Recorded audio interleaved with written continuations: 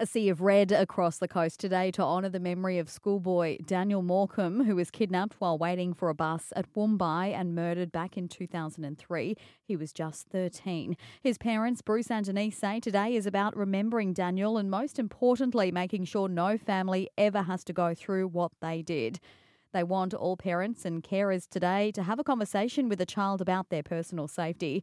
Denise says there are lots of activities and information on their website. We have over 30 different videos. Some target children 8 to 12-year-old and some others are designed for youngsters 4 to 8-year-old. We also have information for parents, grandparents and children with special needs. A man aged in his 40s is in hospital this morning after he was allegedly assaulted in Maroochydore. Paramedics attended a backpackers complex in Parker Street just before 2 a.m. where they treated the man for facial injuries.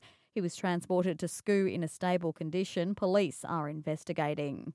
And a reminder that there'll be dangerous surf conditions here over the next few days. The Weather Bureau has a hazardous surf warning current for coastal activities, including rock fishing, boating and swimming. Surf Lifesaving Queensland advised that people should stay out of the water and avoid walking near surf-exposed areas. Earlier this week, fisheries officers removed shark nets from our beaches in preparation for the rough conditions.